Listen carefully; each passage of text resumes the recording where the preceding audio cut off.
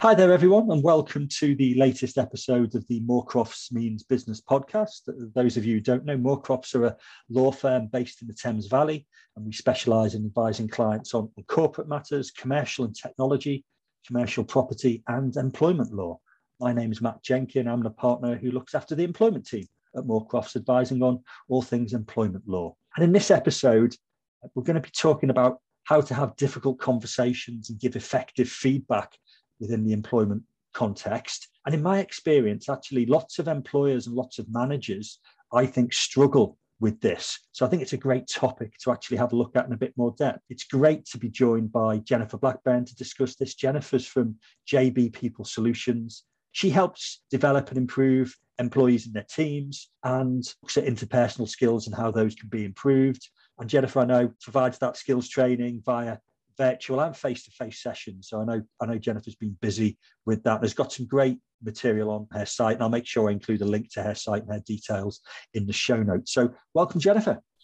Thank you. Thank you very much. And thanks, Matt, for having me today. No problems at all. So in terms of difficult conversations and effective feedback, I know we may think it's obvious, but can you think of some examples of when managers and employees need to give effective feedback? Well, for me, I think that managers should be giving effective feedback all the time. Yes, there's a place for it within appraisals or if you're having one-to-one meetings on a monthly basis. But actually, you know, if you see something on a daily basis that you see somebody do, you should be nipping things in the bud and giving that person a feedback on what was good or what wasn't so good. Because one, you may forget it, so therefore you're never going to remember it when you come to your meeting with them.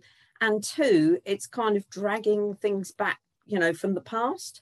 Whereas if you see something at that moment that you really think should be challenged and discussed, it's nipping it in the bud and talking about it then. So you should give feedback to people all the time. And that's also not necessarily something that needs to be constructive. They may have done really well at something.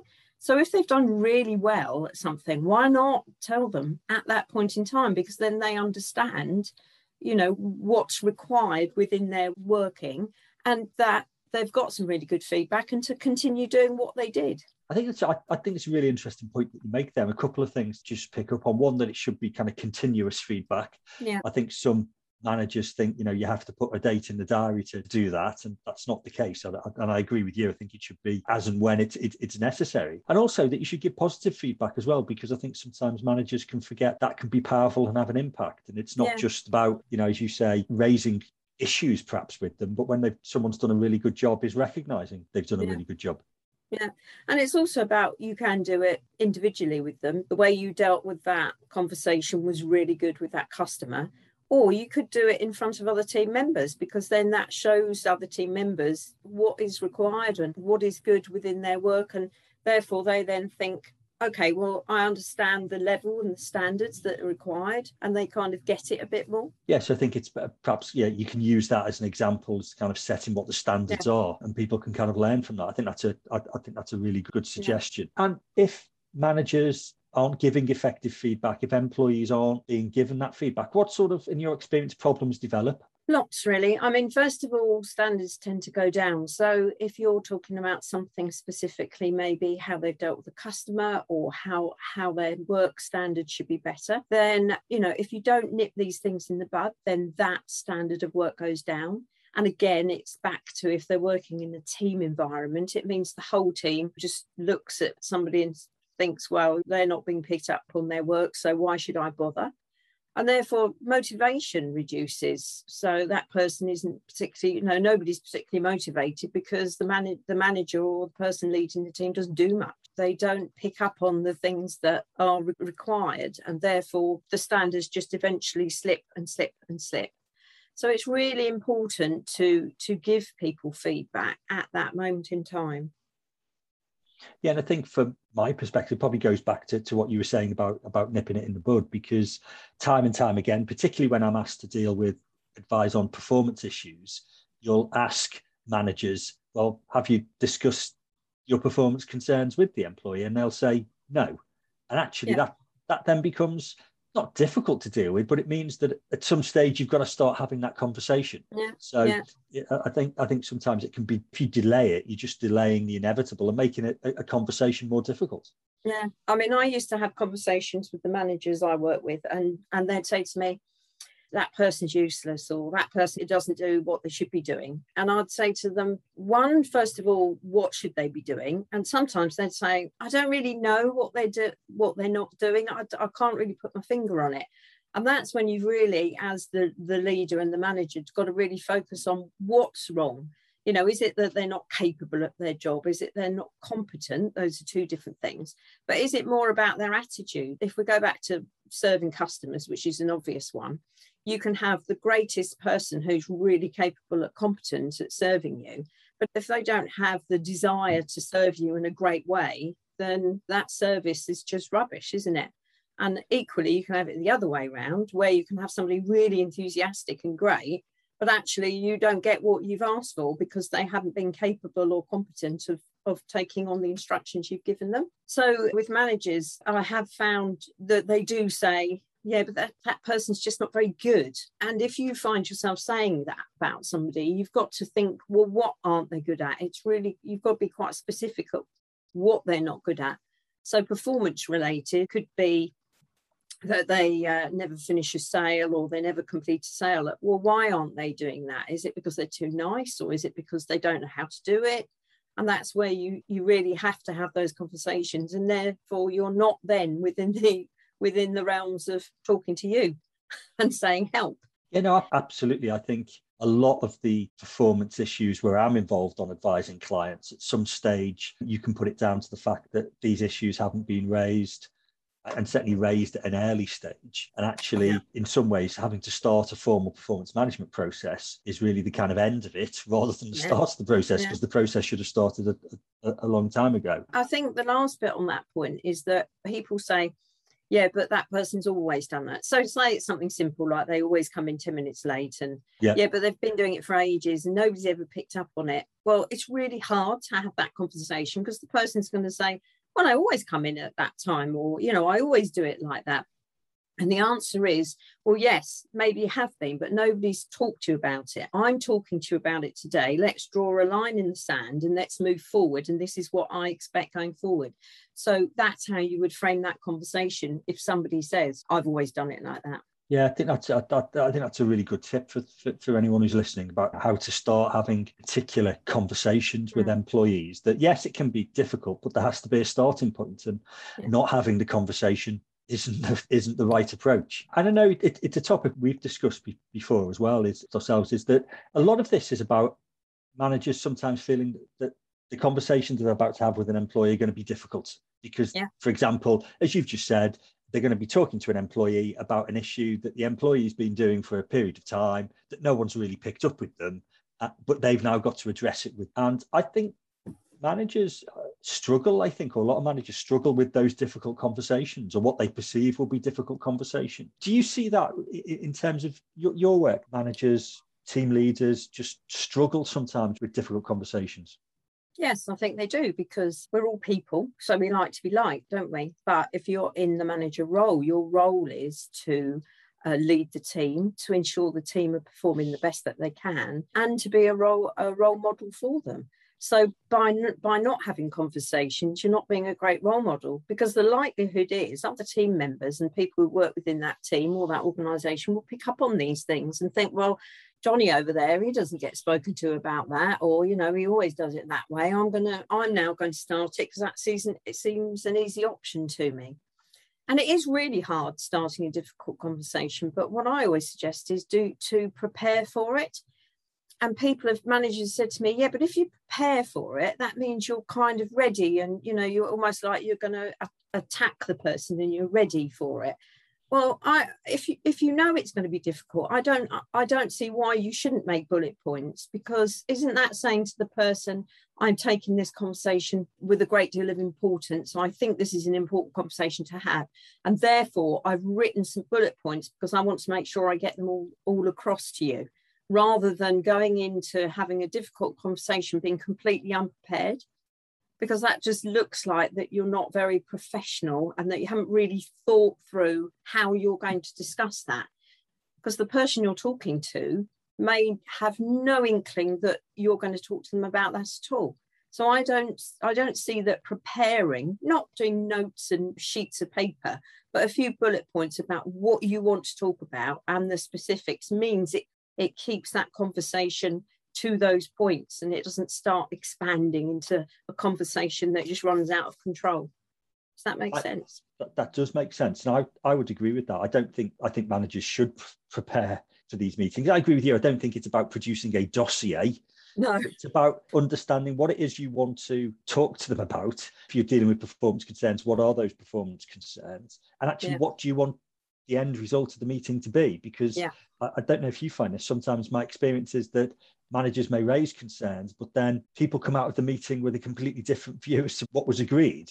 And sometimes that's because I think people haven't really thought about what it is they want the end result to be. Or they're nervous about getting to the actual crux of the situation. So you kind of start the conversation and you know where it needs to go, but you kind of give up and you think, oh no, I can't step over that line to say that bit because that really will be a really difficult conversation. But what I'm saying is keep it specific. So if there is something specific you need to speak to somebody about, to do that one thing. Don't have a list of 20 things that you need to speak to them about, because one, you're going to be there forever, and two, they're never going to remember them anyway. And my other tip is also make sure that it's something that you've seen, your observations, so that makes it objective, not what somebody else has told you about. So and so always does this. Make sure that you've seen it, because then you can really give them that feedback. Because people, when they get feedback, for some people and a lot of people, they become defensive. So if it's something that you haven't seen and they say, well, no, I never do that, you can actually give the example and say, well, yes, I saw you do it the other day, or I heard you do it. So therefore, it becomes less of a he said that, you said that conversation. Yeah, and I think a couple of points you're really interesting that you raised there. First of all, one of the common issues that I see is managers not giving enough time to it. So as you say, kind of bundling it together with a more general conversation. I think if you're going to have what is going to be a difficult conversation, and recognizing, as you say, that employees, people no one likes to be criticized. No one likes to be told they're not doing as good a job as perhaps they thought they were doing. Put the time aside in your diary to actually have that conversation and not be distracted by anything else.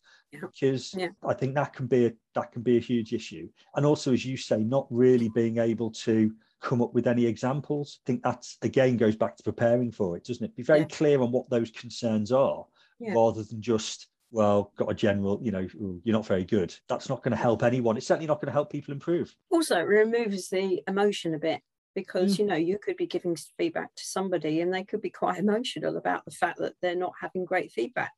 So by making it completely objective and about something you've seen, something that they need to do, and being clear on it, means there's no emotion attached to it. I would agree on that. And I think I know what your answer on this may be, but what part do you think training can play in this? Because one of the issues that I sometimes see with managers, and particularly new managers, is they're promoted because they're really good at the job that they do. And they might get some training, but they don't get kind of what some people call this kind of soft skills training, do they? And for a lot of people, no one actually has sat down with them and said, look, this is actually some tips and some tools that you'll need to utilize if you do have these conversations.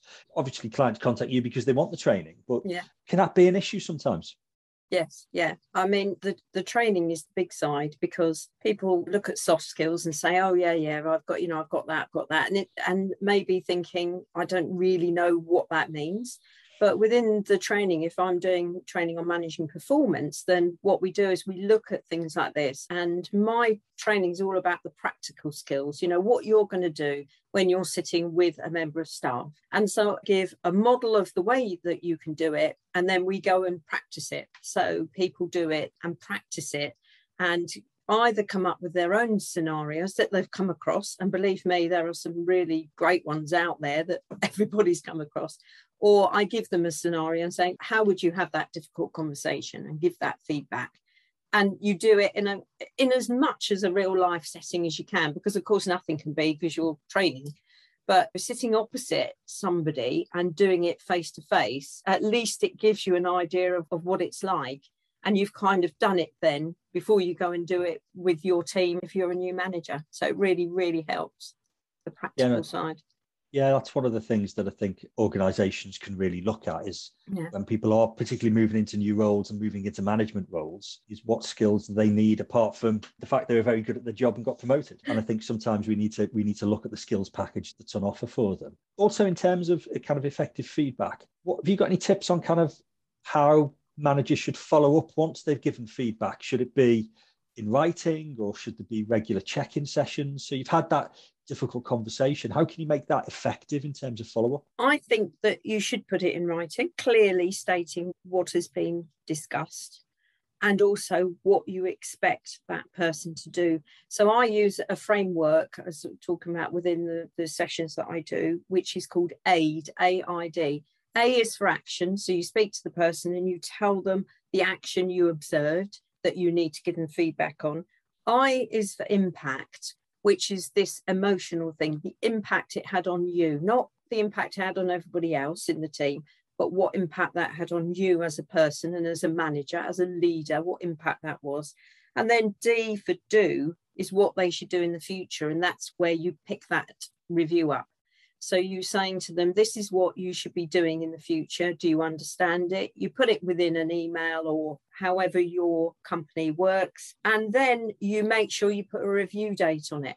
So you might have a one-to-one in a month and then discuss it again. Because once you start discussing the issue, it's easier then to have another conversation over it. And then you review it. And if you've put a date in and say, I'm going to review it on that date, you do it. The biggest trap is not ever to talk about it again or to forget.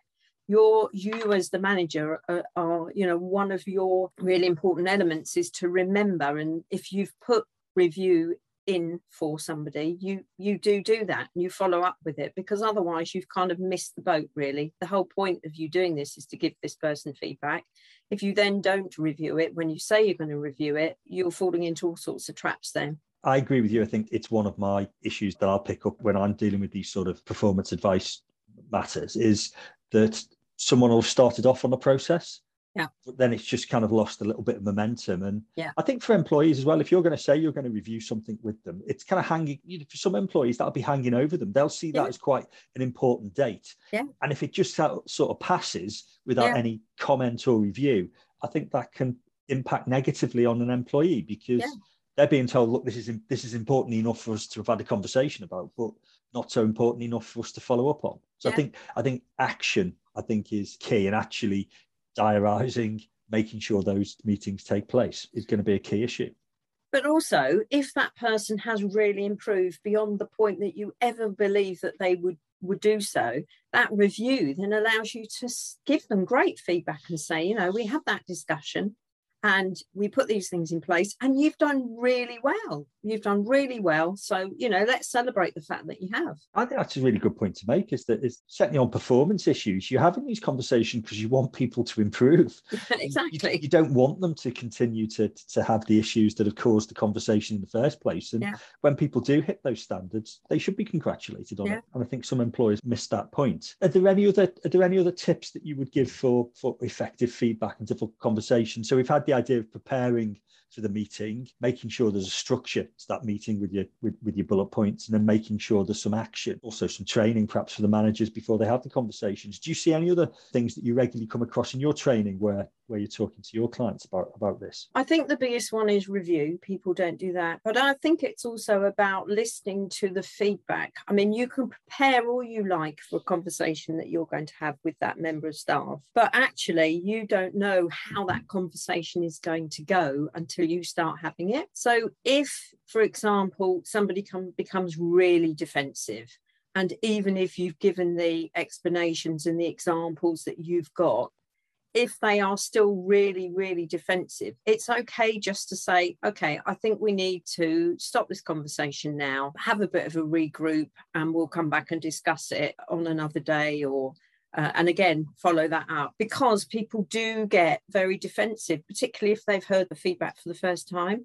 So giving a bit of a cool down might be an idea, and then meeting with them again, because then, one, they're going to be calmer, there's less emotion. And two, you'll be able to get your point across a little bit better because they have calmed down and thought about, well, maybe they've thought, oh, okay, they've got a good point here. Maybe I'm being too defensive.